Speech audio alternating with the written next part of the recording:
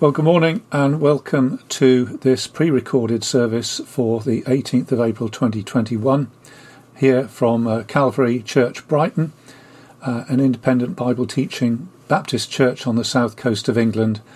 Back in the day we were 70 to 80 people meeting in those that were normal times back more than a year ago, but here we are by Zoom.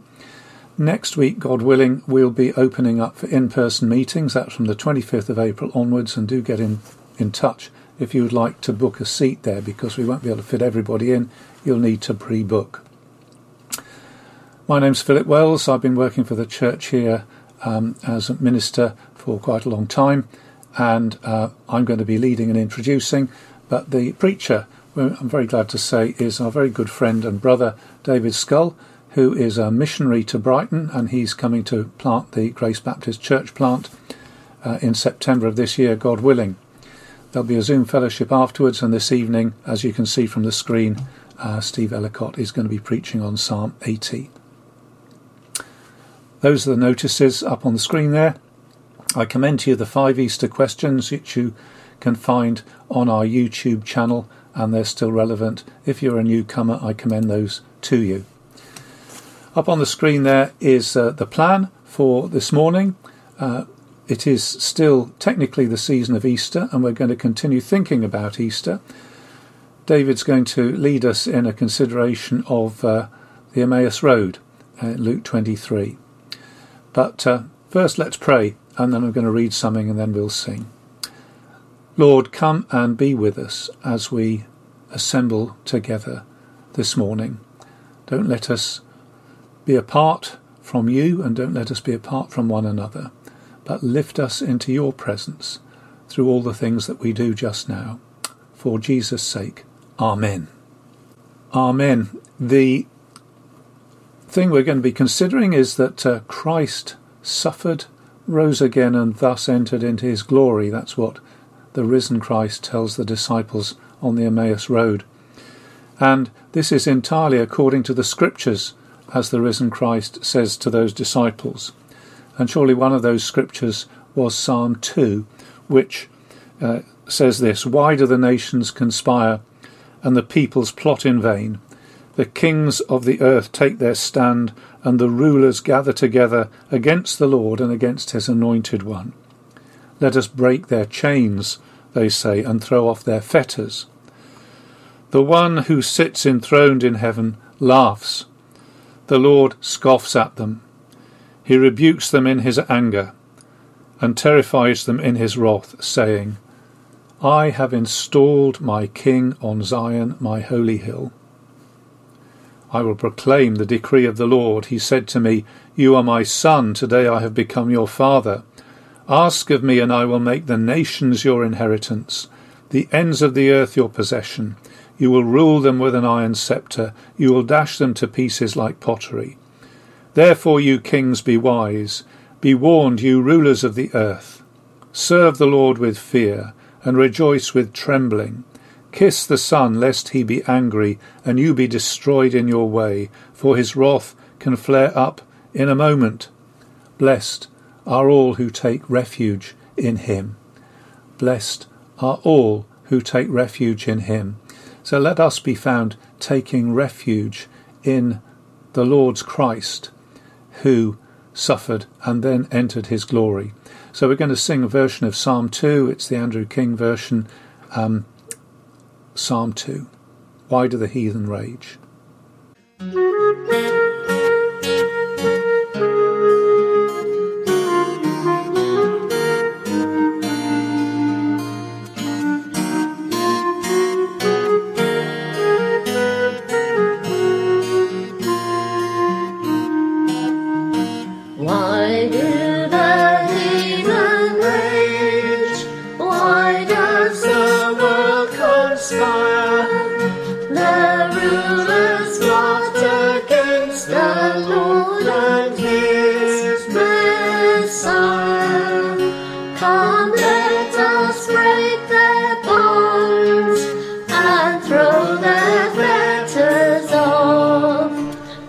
Lord enthroned on high looks down to love and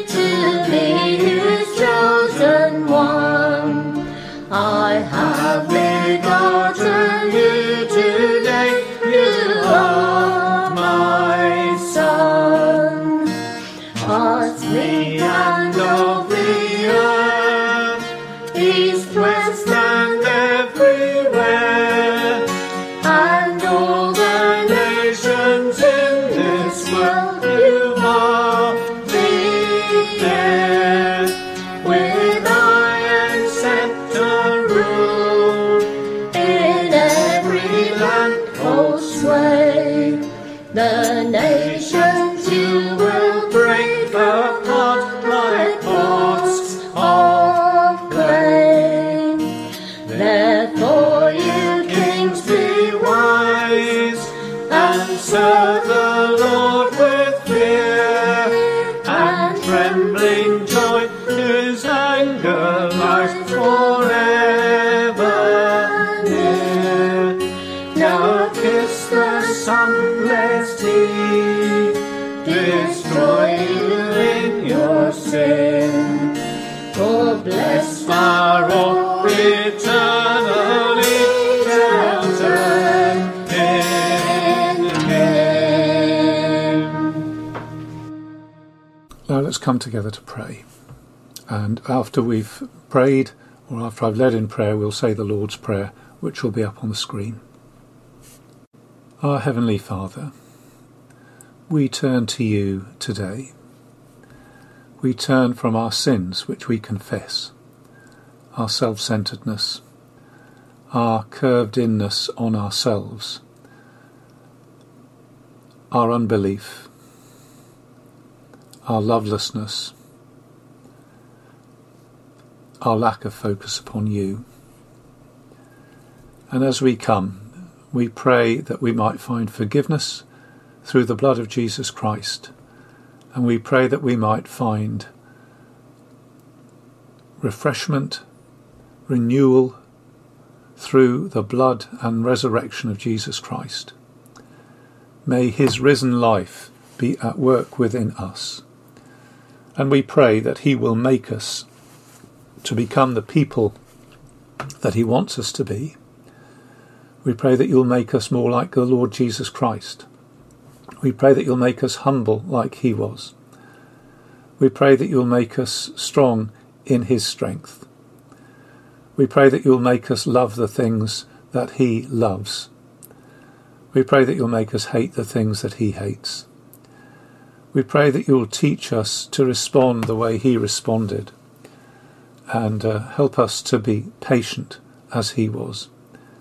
Help us to be loving as he was. Help us to be forbearing as he was. Help us to grieve over sin as he did, and help us to love righteousness as he loved it. Help us to be holy people, and help us to be replenished with the love of the Father and the promises of Scripture and the comfort of the Holy Spirit. Lord, some of us have been suffering in this COVID time, feeling the isolation and the effects upon us in our emotional and mental lives.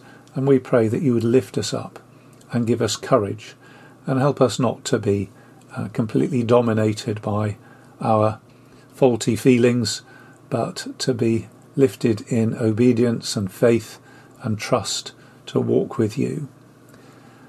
Some of us, Lord, have had medical issues, and help us not to be unduly troubled, but to commit all to you. And as a church, as we go forward into the future, we pray that you would forgive all our sins, and in your great mercy, lead us forward. Send the labourers that are needed. Send the shepherding and the shepherds that are needed. And grant that, Lord, as your churches are fed and led as we go on into the future, that glory will be brought to you. We pray for our city with all its giftedness and liveliness and creativity, and also, Lord, with all its needs and concerns and troubles. Please have mercy on the city where we live and the place where any of us watching live. Please may your kingdom come and your will be done where we are. We pray for our leaders as a nation, our local leaders and national leaders. Pray for the governments of the world. We pray for the scientists and the medical professionals. O Lord, have mercy.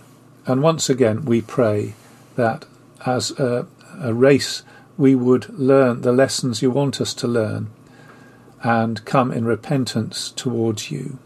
Pray that you would equip all your people to be ministers and evangelists and good news bearers into this world in all its lostness. And we pray to you for any particular needs that we have, perhaps heartaches, concerns, burdens, which we pray that we might be able to cast upon you, knowing that you care for us. So hear our prayers, and grant as we gather together that we might find encouragement and being lifted and being replenished and filled afresh in your presence. For Jesus' sake, Amen. And let us say the Lord's Prayer. Our Father in heaven, hallowed be your name. Your kingdom come. Your will be done on earth as it is in heaven. Give us today our daily bread, and forgive us our sins, as we forgive those who sin against us. And lead us not into temptation, but deliver us from evil. For yours is the kingdom, the power, and the glory, for ever and ever. Amen.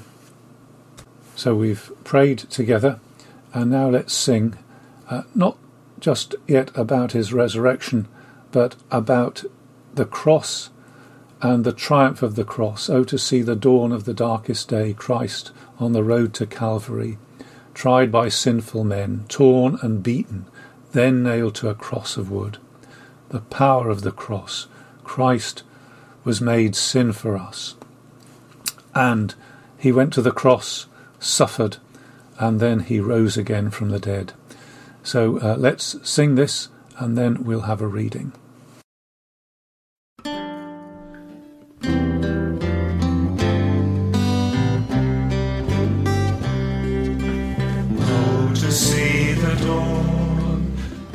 The darkest day, Christ on the road to Calvary, tried by sinful men, torn and beaten, then nailed to a cross of wood.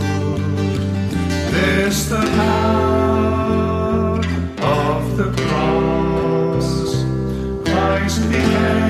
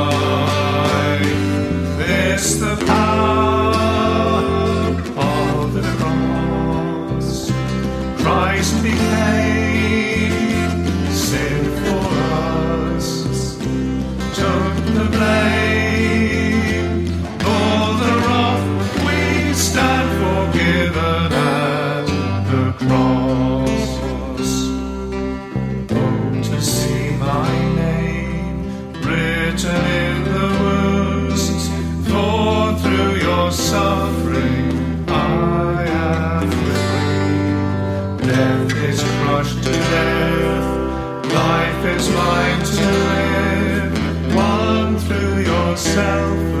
Christ's love. This the power of the cross. Son of God, slain for us. What a love, what a cost. We stand forgiven at the cross.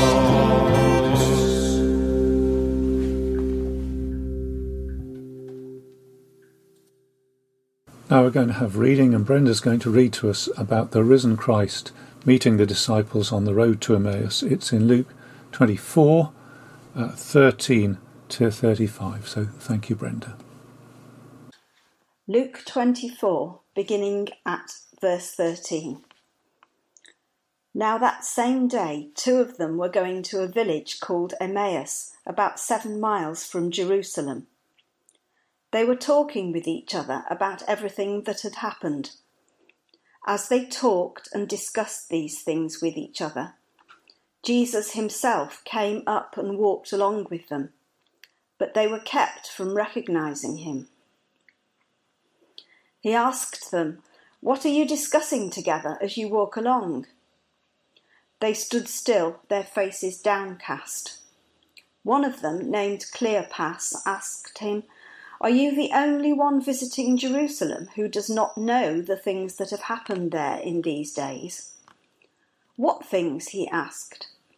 "About Jesus of Nazareth," they replied. "He was a prophet, powerful in word and deed before God and all the people. The chief priests and our rulers handed him over to be sentenced to death, and they crucified him. But we had hoped that he was the one who was going to redeem Israel. And what is more, it is the 3rd day since all this took place. In addition, some of our women amazed us. They went to the tomb early this morning, but didn't find his body. They came and told us that they had seen a vision of angels who said he was alive. Then some of our companions went to the tomb and found it just as the women had said, but they did not see Jesus." He said to them, "How foolish you are, and how slow to believe all that the prophets have spoken. Did not the Messiah have to suffer these things and then enter his glory?" And beginning with Moses and all the prophets, he explained to them what was said in all the scriptures concerning himself. As they approached the village to which they were going, Jesus continued on as if he were going further. But they urged him strongly, "Stay with us, for it is nearly evening. The day is almost over." So he went in to stay with them. When he was at the table with them, he took bread, gave thanks, broke it, and began to give it to them. Then their eyes were opened, and they recognized him, and he disappeared from their sight. They asked each other, "Were not our hearts burning within us while he talked with us on the road and opened the scriptures to us?" They got up and returned at once to Jerusalem. There they found the 11 and those with them assembled together and saying, "It is true, the Lord has risen and has appeared to Simon." Then the 2 told what had happened on the way and how Jesus was recognized by them when he broke the bread. So as the risen Christ met the disciples on the Emmaus road, he opened to them the scriptures, beginning with Moses and going through all the Old Testament, explaining the things of the Christ, and their hearts burned within them. And we're going to sing, asking the Lord to speak to us. "Speak, O Lord, as we come to you to receive the food of your holy word. Take your truth, plant it deep in us, shape and fashion us in your likeness, that light of Christ might be seen today in our acts of love and our deeds of faith. Speak, O Lord, and fulfill in us all your purposes for your glory." Lord, speak to us. And then I'll hand straight over to David Scull, who will bring God's word to us. So let's sing, and then straight over to David.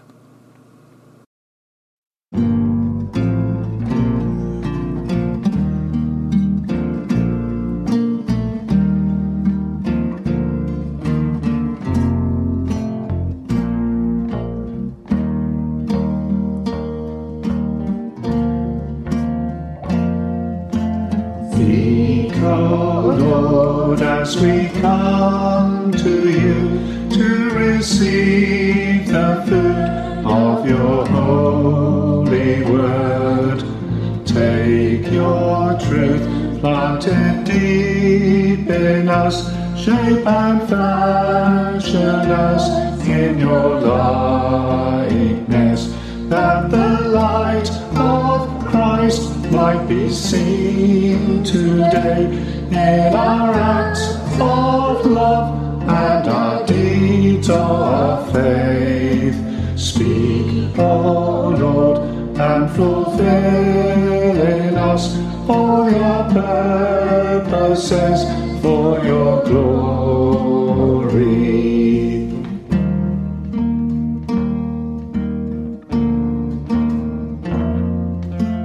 Teach us, Lord, full obedience, holy reverence, true humility. Test our thoughts and our attitudes in the radiance of your purity. Cause our faith to rise, cause our eyes to see your majestic love and authority. Words of power that can never fail, let their truth prevail over unbelief.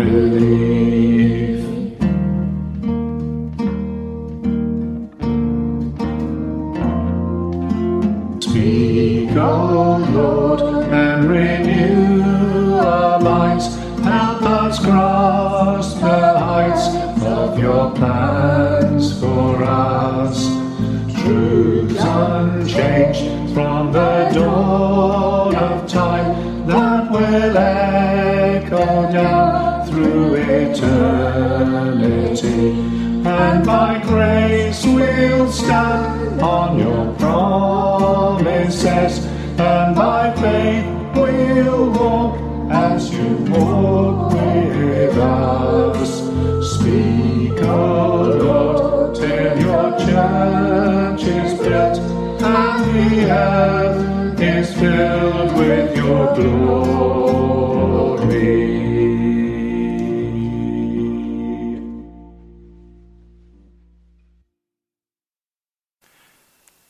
Well, good morning, Calvary.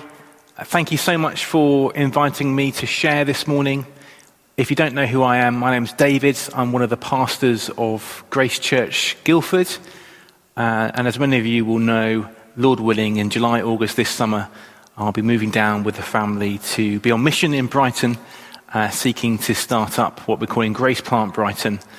We're so thankful for your encouragement and your prayers, and we're looking forward to close fellowship in the gospel over the years to come. Well, as we begin, let's pray together, shall we? Our Father in heaven, we thank you that we can meet in the name of your risen Son, our Lord Jesus Christ. We thank you that we are not those who are without hope in this world. And we thank you so much that as Christ is risen, having sacrificed himself for our sins on the cross, so we know that he has promised to be with us as we gather in his name. So I pray this morning that all that we say and do would bring glory to Jesus Christ, and you'd strengthen us and encourage us, I pray, for his name's sake. Amen. Let's spend a few minutes in prayer together, bringing our requests to our loving Heavenly Father. Father, we thank you for the hope by which we gather, by which we are formed as a church, the hope of the risen Lord Jesus. We thank you that that is a hope that lifts us from our despair and gives us real purpose for our lives. And we thank you that your purposes for your churches cannot be thwarted. You have promised to build your church, and the gates of hell shall not prevail against it. Father, we lift to you the nations of the world. We thank you that the message of the resurrected and crucified Christ is a message for all nations to bring them to repentance and the forgiveness of sins. And so we pray, Father, particularly for those churches and those works that we have close connections with. We pray, Heavenly Father, that you'll build your churches, particularly in areas of the world where things are difficult. We pray, Father, that you'd have mercy upon your churches in France, in East Africa. And we also pray for your churches in the United States, Lord, that you'll build up and strengthen your people around the world. Lord, no doubt my brothers and sisters here at Calvary have their own particular connections. We just lift those individual Christians and churches to you now and pray your blessing upon them on this, the Lord's Day. Father, we know that with this global pandemic, the whole world has been thrown into turmoil, and nations are really rising up against nation in their desire to get the vaccines. Lord, we pray that your churches around the world would be peacemakers, would demonstrate a higher governance, one in whom we can trust, and one before whom we should fear. We pray for our own land, Lord. We particularly lift up the royal family to you this weekend. We pray for our Queen, that you would comfort her in her grief, encourage her with the hope of the gospel, help us to keep remembering the truths of your word. We pray for the younger generations of her family, for her children and for her grandchildren. We pray, Father, that the hope of the gospel would sow seeds of peace amongst the royal family, and that there will be a lasting change in them. We thank you for our government. We pray that you give them wisdom as they continue to lead us through the pandemic. We pray, Father, that they will be driven not just by decisions that will give political point scoring, but would lead to decisions that are full of justice for our nation and enable the peace of the nation and therefore the freedom of worship to flourish, we pray. Lord, we lift up the city of Brighton and Hove. We pray, Heavenly Father, that you would have mercy upon this city. We thank you for your churches that are currently being faithful to Jesus in Brighton and Hove. We pray that you'd strengthen them on today, the Lord's Day, whether they be few or whether they be many. And we pray that in your goodness, that you will build up again your works around the city, and that you would bring many into your kingdom as they hear the wonderful, life-changing message of Jesus. Pray that you'll bring repentance and faith to many in our day and age. Lord, I particularly pray for my brothers and sisters at Calvary. Thank you so much for them, for their faithfulness to you over many years. But we pray that you would continue to lead and guide them as they make plans and decisions about the future. Help them to do so in utter dependence upon you. Thank you. You are the risen Christ, walks among the lampstands. You know and you care for your churches. Pray that they would know that you love and care for them as they trust the promises of your word and know the work of your Spirit amongst them. Maintain their unity and give them a joyful trust in you in the months and years ahead, we pray. And Lord, we pray for ourselves personally, individually this morning. Lord, how we long for the full gathering in our churches physically. We pray, Lord, and as we wait for that you would do us good spiritually, Lord. If we are downcast or discouraged in any way, that you would help us to remember that Jesus is risen and that your gospel promises are true. Please continue to help us to feed on your word, to grow in faith in Christ. And we pray that you'd help us to be witnesses for Jesus in our daily lives, that people would look at us and our involvement in the church and to see that there is a hope beyond the temporal things of this world. So I pray that you'd encourage each one of us through your word, even this morning as we meet together. Hear us, we pray. Bless your churches and encourage us now, we ask, in Jesus' precious name. Amen. Please do have the passage open in front of you. That's Luke chapter 24. And we are considering this morning the central story of the three stories that are connected together in this chapter. So Luke chapter 24, verses 13 to 35. And famously, on this resurrection day that Luke records, we are asked to draw alongside these two disillusioned disciples who are walking away from Jerusalem. Now, walking away, of course, is symbolic as well as a literal understanding of what is happening. They are walking away from all that they had hoped for in Jesus. It just hasn't worked out as they had expected. Now, you may be watching today, part of Calvary, or watching in from outside, with similar thoughts rising in your heart. It's been an incredibly difficult year, hasn't it? With the hardships of lockdown causing tremendous strain and stress upon us all. But maybe there have been particular hurts and disappointments over the past year that have taken their toll on you. And so if not physically, maybe emotionally and spiritually, you are being inclined to walk away. Well, by the end of the passage, for your encouragement, notice that these two disillusioned disciples are completely changed. Look at verse 24, for instance. Later on in verse 32, they speak of their hearts burning. And even though the day has ended by the time of this passage, they make the decision to turn around and make that 7-mile journey all the way back to Jerusalem. They return with real certainty, not in themselves, but in Christ, and a real purpose to explain what has happened to the other disciples. So what has made the difference in them? What has taken them from being downcast and without hope at the beginning to moving in a direction of certainty and purpose at the end? What has made the difference? Well, of course, we know that it's the drawing alongside them and the wisdom of the person of Jesus. Jesus makes all the difference. And it's exactly the same for us. We may not have Christ physically drawing alongside us. He has ascended to heaven. But by his Spirit, through his word, he is just as kind to his disillusioned and discouraged people today. So let's notice 3 things as we go through the story. Let's look firstly, verses 13 to 17, at the disillusionment of the disciples. The disillusionment of the disciples, verses 13 to 17.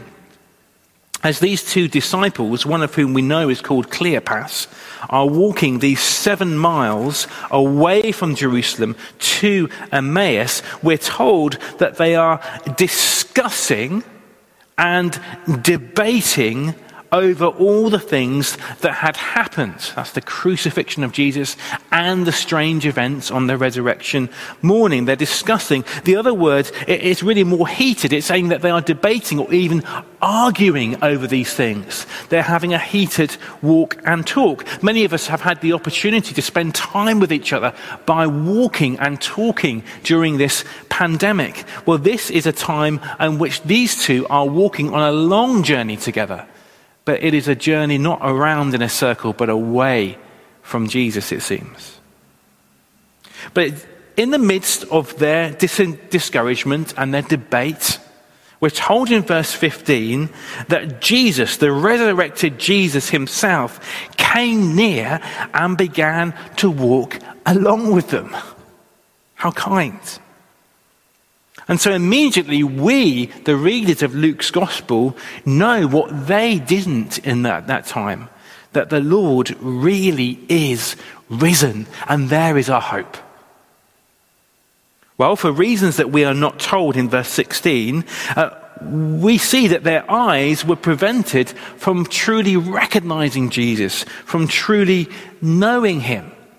And it is for our benefit that they have this conversation.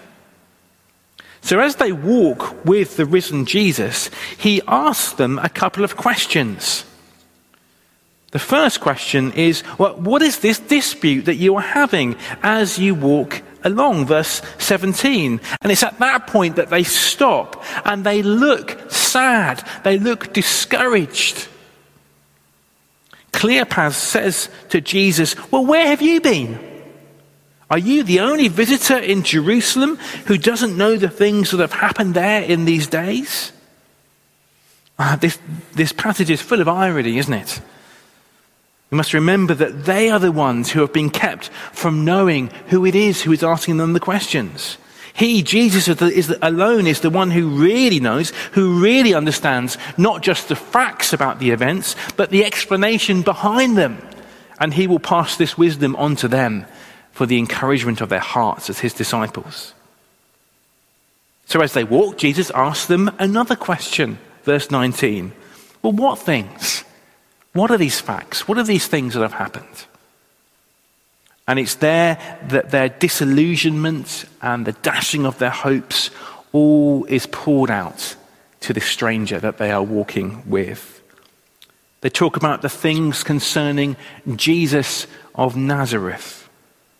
They describe him as a prophet, powerful in deed and in word before God and before all the people. They explain how despite he was such a great man before God, how the chief priests and the leaders had given him over to be sentenced to death and had crucified him. And then they explain their disappointment. We were hoping that he was the one who was about to redeem Israel, to set her free. Remember, Israel was under Roman occupation at that time, and many longed for the physical and political freedom of their people. Well, they go on to explain not just their disappointment and the crucifixion of Jesus, but also what has happened in this strange day. He said it's been 3 days since he was crucified. And some women from our group found his tomb to be empty. And they reported that they had seen a vision of angels who had said that he was alive. Some of the group even went to the tomb, they said, and they found it empty. But notice their sense of disappointment. But they didn't see Jesus. Oh, the great irony of that fact, that the one walking with them is Jesus. Jesus is alive. He's standing there, walking with them, talking to them, bringing wisdom to them, as we will see. And still they didn't know him. Our comfort will come as we know and see and encounter Jesus. In a sense, they were right, weren't they, to have their hopes dashed, because they knew it was all built upon and placed upon the person of Jesus. And that's what the Christian faith is about. It's about our hope and trust in the person of Jesus. You're here, you're interested in the Christian faith today. It is all about Jesus. The mighty deeds that he performed. Read about them in the Gospels. The amazing things that he said and taught. Read about them in the Gospels. The great hope to be found in him. Well, Jesus hasn't said much, has he? He just asked 2 questions. But as he asked them these questions, Jesus has allowed these disciples not just to explain the reasons for their disillusionment, but also has helped to show them the folly of their disillusionment. Think about their reasoning. We thought Jesus was a mighty prophet from God, come to redeem Israel. But at the same time, we know that he was crucified. How can those things fit together, the disciples are saying? We thought Jesus of Nazareth was God's Redeemer. But God's Redeemer surely could not get crucified on a cross. So our conclusion is that Jesus could not have been God's Redeemer. Could he? Well, Jesus intervenes with biblical wisdom. And it takes this wisdom of Jesus himself to correct their faulty logic at this point. 3 days after his crucifixion, they said. 3 days. Didn't Jesus said something about that? The witness of the women. The testimony of the angels. The confirmation of Peter and John, the disciples. The tomb really was empty. Well, Jesus has allowed them to express their disappointment and their disillusionment. Have you been honest with God over that sense of disillusionment and that lack of hope and the struggles of the past year? He's big enough to listen. And as Jesus drew alongside, we know that he cares for his disciples. He cares for you. Well, that's the disillusionment of the disciples. But notice then in verses 24 to 28, the wisdom of Jesus. The wisdom of Jesus breaks in and turns their disillusionment around. He starts off with some challenging words, doesn't he? And words meant in love, but true words in verse 25. He says to them, "O foolish ones, and slow of heart to believe all that the prophets have spoken." Notice Jesus doesn't reject these two people as sinful and hard-hearted. No, they were real disciples. But like us, all too often, they were being foolish and slow of heart to believe the truth. It's wonderful, isn't it, that when we are foolish and slow of heart to believe the truth, Jesus doesn't reject his disciples, but Jesus draws alongside to give them wisdom and to strengthen their faith. That's the kind of Saviour we have, and the kind of Father God in heaven that Jesus makes known. He gives us wisdom where we lack it, and he draws alongside to quicken or to increase our faith when it is slow or weak. What a wonderful Saviour. I mean, the Lord Jesus could easily have said, "Hello, it's me. I'm risen." But instead, he does something that is very helpful to us who were not there and for the strengthening of our faith. What does Jesus do? He takes them to the Bible. You see, there is wisdom in the scriptures to strengthen our faith too. Jesus' teaching point in verse 26 is the third question he asks in this passage. Verse 26, wasn't it necessary, says Jesus, for the Christ to suffer these things and then enter into his glory? Wasn't it necessary? You see, they were just thinking about the glory, the victory part, the reign. But Jesus points out here that the Bible teaches that Jesus' cross would be the road to his throne. The cross is crucial. The cross is central before the glory comes. So, verse 27, beginning with Moses and all the prophets, as they walked along the road, Jesus interpreted for them the things concerning himself in all the scriptures.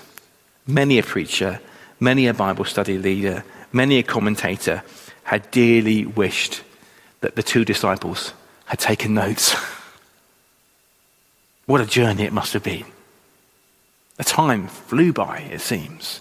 But we're told later in verse 32 that they said, "Weren't our hearts burning within us while Jesus was talking with us on the road and explaining the scriptures to us?" Jesus' point as he did so from the whole of the Old Testament is that redemption, the setting of God's people free, is not contradicted by the suffering of Christ on the cross, as they thought. Rather, redemption, the setting of God's people free, required the suffering of Jesus on the cross. The cross is central to God's saving plan in Jesus. And this is seen throughout scriptures, said the Lord Jesus as they walked along the road together. These things remind us, Calvary, that the message of the Bible, and the Bible speaks of many things, many stories, at many periods of time, but the message of the Bible is Christ, his cross, his resurrection, and the salvation that brings. Christ is central, and the cross is crucial throughout all the scriptures of the Bible.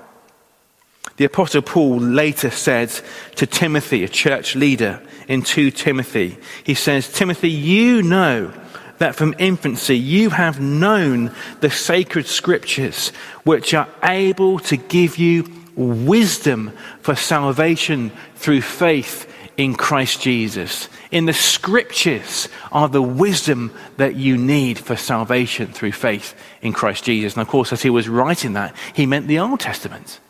The New Testament was being written. So this is the wisdom that Jesus brings to their disillusionment. That the sufferings of Christ, his cross, were seen all the way through the scriptures and were crucial for this work of redemption, this work of salvation. And so we also see from what Jesus teaches here that redemption was deeper and greater than what they had thought. If they were thinking that redemption was just about political or physical freedom of Israel from the occupation of the Romans, then they had misunderstood the depths of redemption that Jesus had come to bring. You see, according to Jesus and the storyline of the Old Testament, the freeing of God's people is not just from a physical slavery. It is from a spiritual slavery to sin. Just look over at verse 47, where Jesus later appears to all the disciples gathered in Jerusalem. And he says a similar thing there, but he goes on to say in verse 47, "Therefore that repentance for forgiveness of sins will be proclaimed in Christ's name to all nations." And that's the redemption. That's the freedom that not just the people of Israel needed, but all the nations of the world needed. Forgiveness of our sins. And this is the redemption that required the cross. It's only at the cross where the price of sin could be fully paid. And it's only at the cross where we could be set free from that which would enslave us and bring us to death. The forgiveness of sins. Well, we've seen the disillusionment of the disciples, but we've seen the wisdom of Jesus explaining that the cross was crucial and necessary in God's plans and purposes for redemption, for salvation. And then in verses 28 to 35, we see the penny drops. The penny drops for these disillusioned disciples. Verse 28, the 7 miles walk from Jerusalem to their town of Emmaus comes to an end all too quickly. And Jesus acts like he will keep walking. But the 2 disciples sense from their journeying, their time with this person and what he is teaching, that this is a now or never moment. And so they strongly urge him to stay with us. Look at verse 29. Stay with us, they say, because it is almost evening and now the day is almost over. There's a kind of interaction and connection with Jesus, even though they don't quite understand fully who he is, that grips them, that makes them realize that they must continue with this person. And there's a sign that the Spirit is at work in somebody's life when they are drawn not just to the kind of philosophy of Christianity, but to the person of Jesus, and they get a taste for him, an encounter with him, and they're drawn in more and more and more. Stay with us. Stay with us, Jesus. Maybe that's you today. Stay with me, Jesus. And the wonderful thing about the resurrected Jesus, who will soon ascend to his Father's side, is that he listened and accepted the invitation. He stayed with them, had time for them. Learn from this that Jesus, in his incarnation and in his resurrected state, is not aloof or standoffish or hard to receive. He's the kind of risen Saviour who will walk 7 miles with you to listen to you. He's the kind of risen Saviour that will help you gain wisdom when you're being foolish. He's the kind of Saviour who will work to quicken your faith by pointing you to the truth of the Bible. And so he is the very willing Saviour, willing to come and stay with his people, to sit down at the table, as it were, with you and enjoy fellowship with you by his Spirit through his word. What a Saviour the person of Jesus is. Well, we're told in verse 30, and this is where the penny drops, that Jesus is at the table with them. They're going to have an evening meal together. And then he takes the bread of the meal and blesses it. Then he breaks the bread and gives it over to them. They just described about how Jesus of Nazareth had been given over, handed over for crucifixion. And now Jesus breaks the bread and gives it over, hands it over to these two disciples. And then, it seems, through this act of breaking the bread and handing it over, they knew him. What a moment there must have been. This is Jesus. Their eyes are opened. I expect they had seen Jesus before his crucifixion and resurrection bless bread and give it out to 5,000, feeding the 5,000.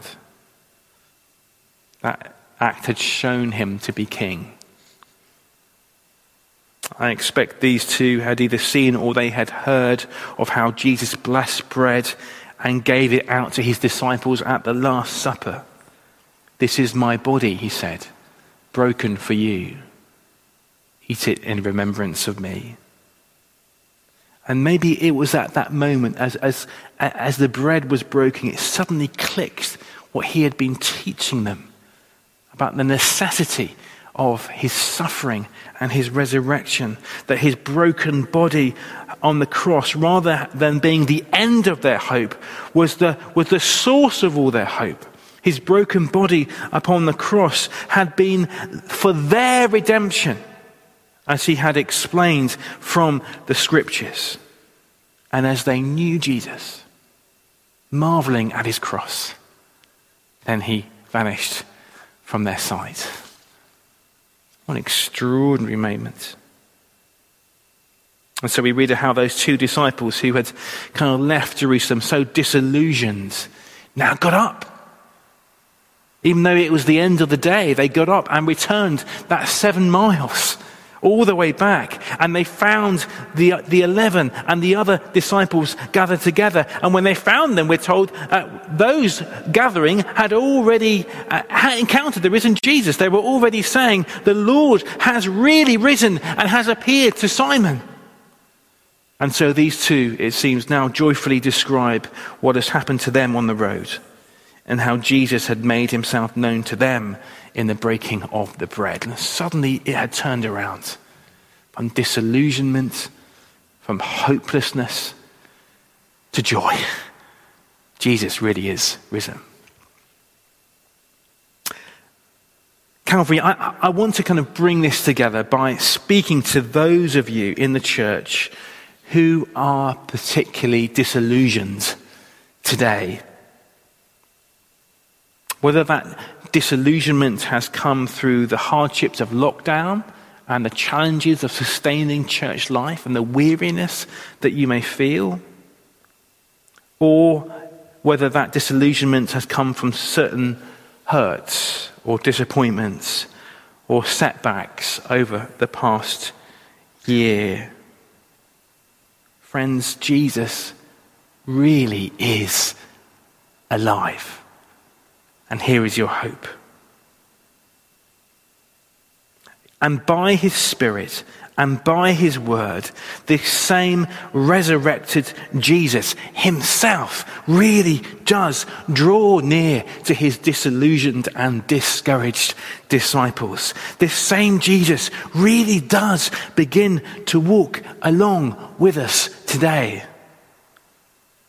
You see, whatever the reason for your disillusionment, there is a wisdom in Jesus as he draws alongside you that more than matches for your lack of wisdom, even for your foolishness, in deciding to move away.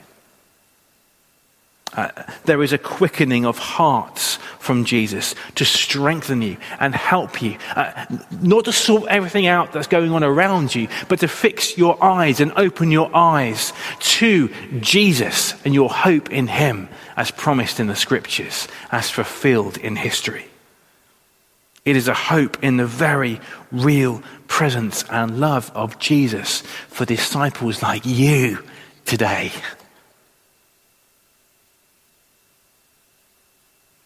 Jesus loves to care for his disciples and to point you even to the wisdom and strengthening of your faith that is to be found in the Word of God and the great message of the Word of God from Genesis to the Gospels to Revelation, which is the suffering and the resurrected glory of Christ the Messiah for you and your redemption. And there and here in Christ is a hope that will lift you from despair. Christians will sadly let you down. And at times you and I will struggle with our foolishness and slow of heart to believe. But Christ really is risen. And he really does draw near and is willing to stay so that we will know him and be strengthened by him. Calvary, take encouragement from the journey that these two disciples were on. But secondly, I want to give a word here to any who are watching who are not yet considering themselves disciples or followers of Jesus. I'm so glad that you're watching. Continue to kind of tune into all that Calvary are doing. They are a group of people who believe this, who love Jesus and are being transformed by him. But friends, if you're watching today, it may well be that you have spent many years in your life putting your hope in something or someone or some philosophy. But like these two disciples, I expect you have experienced time and time again that sense of walking away from what you have put your hope in because you're disillusioned and discouraged. Time and time again, that hope seems groundless and has let you down. Maybe you've tried many different things and always found it has led to disillusionment. Where is redemption? That freedom? Where is salvation, that kind of life and rescue that we were meant to enjoy? Where is that to be found? Maybe you have despaired and thought it cannot be found anywhere in any experience on this earth. Well, the answer that Calvary loves to share, the answer that the scriptures speak of and this passage explains, is that the answer to redemption is that it is to be found in this person of Jesus, who was crucified for the forgiveness of sins and who really is alive. You see, redemption, freedom is found through the quickening of the heart to believe and trust in Jesus and in the sufficiency of what he has done once and for all at the cross. Redemption is found in turning to Jesus today. And this same risen Jesus, by his Spirit and through his word, the Bible, through people like the dear folk at Calvary, really is coming near to people today and turning them from discouragement and disillusionment in themselves to real and lasting hope in him. May you find that today as you put your faith and trust in Jesus Christ. Amen. Let's pray together.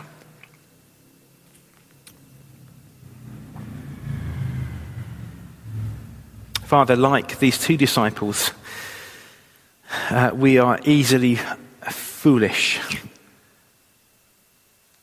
lacking the deep wisdom that understands that Jesus is everything and the cross is central. And like these disciples, we're often slow of heart to truly trust, to truly believe everything that you have promised, that it is fulfilled in Christ. So I pray that you'll please strengthen my heart, strengthen the dear brothers and sisters at Calvary to move from disillusionment and discouragement, if that has been their experience, to find that Jesus will never, ever let them down. Please draw alongside them through your Spirit, through your words, even at this time. Strengthen the church, I pray. And we pray for any who are watching, who have tried all the other hopes that they can encounter and experience, and none of them have proved to be steadfast. Help them to see, open their eyes to see the lasting, true hope in the crucified and resurrected Jesus. Do these things, I pray, not for our glory, but for yours. We ask these things, and with great thanks, in Jesus' name. Amen. So at the time of recording, I haven't heard David's sermon, but I'm sure it was absolutely great. And we're very grateful to David for his fellowship and prayer, and we want to be praying with him for the success of the gospel here in Brighton. And I've chosen to finish something which, again, is not the resurrection of Christ, but to tell the church in the power of Christ to arise. O church, arise and put your armour on. Hear the call of Christ, our captain. For now the weak can say that they are strong in the strength that God has given. And it says, come see the cross where love and mercy meet as the Son of God is stricken. Then see his foes lie crushed beneath his feet, for the conqueror has risen. And as the stone is rolled away, as Christ emerges from the grave, this victory march continues till the day every eye and heart shall see him. So Spirit, come, put strength in every stride, give grace for every hurdle, that we may run with faith to win the prize of a servant good and faithful. As saints of old still line the way, retelling triumphs of his grace, we hear their calls, and hunger for the day when with Christ we stand in glory. So let's sing this, O church, arise.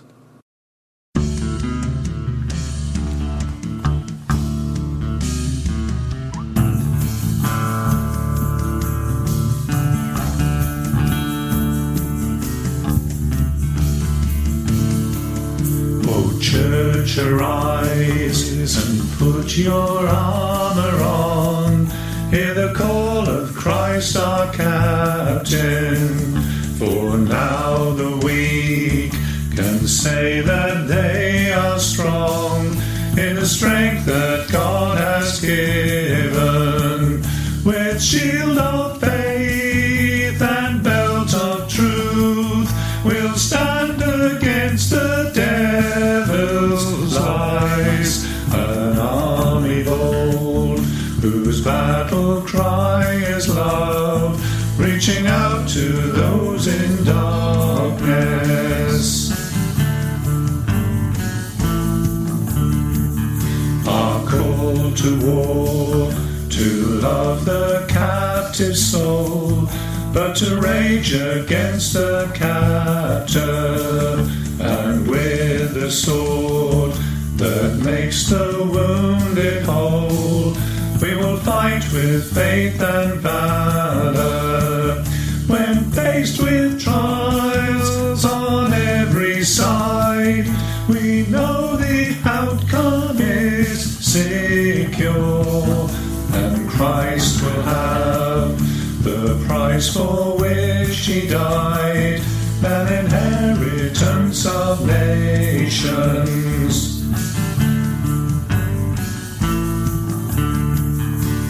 Whoa, whoa, whoa,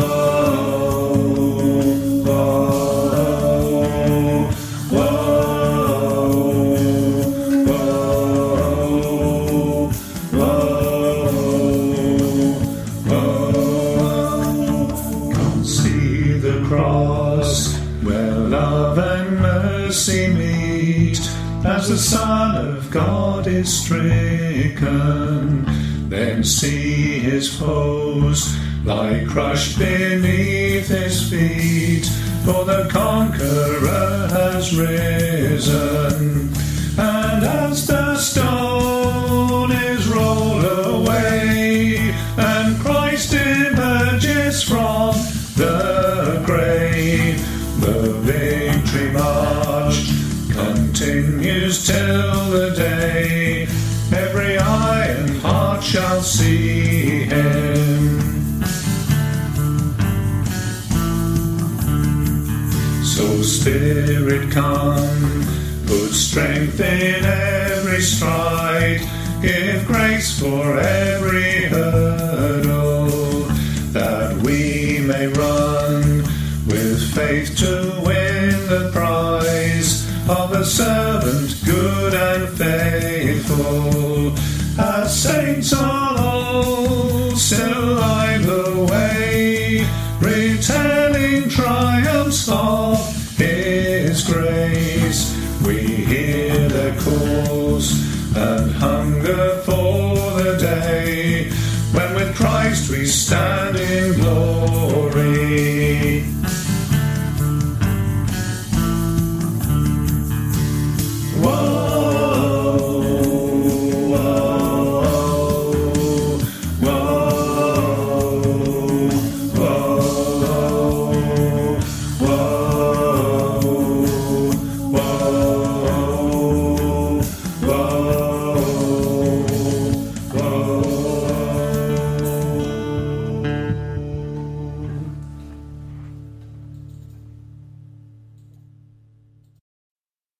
So let's close with the prayer, and I'll echo the prayer that Paul prays for the Ephesian church in chapter 1. I keep asking that the God of our Lord Jesus Christ, the glorious Father, may give you the spirit of wisdom and revelation that you may know him. I pray also that the eyes of your heart may be enlightened in order that you may know the hope to which he has called you, the riches of his glorious inheritance in the saints, and his incomparably great power for us who believe. That power is like the working of his mighty strength, which he exerted in Christ when he raised him from the dead and seated him at his right hand in the heavenly realms, far above all rule, authority, power and dominion, and every title that can be given, not only in the present age, but also in the one to come. So, Lord, bless your people, strengthen your church, and fill us with yourself. We pray this in the name of the Father, the Son, and the Holy Spirit, to whom be glory now and forevermore. Amen. Amen. Well, it's bye-bye from me just now, and hopefully we shall be meeting again. Here I am, as you can see, standing in Brighton Marina, and next time we'll be in the church building. So I'll just say bye-bye just now. Bye-bye.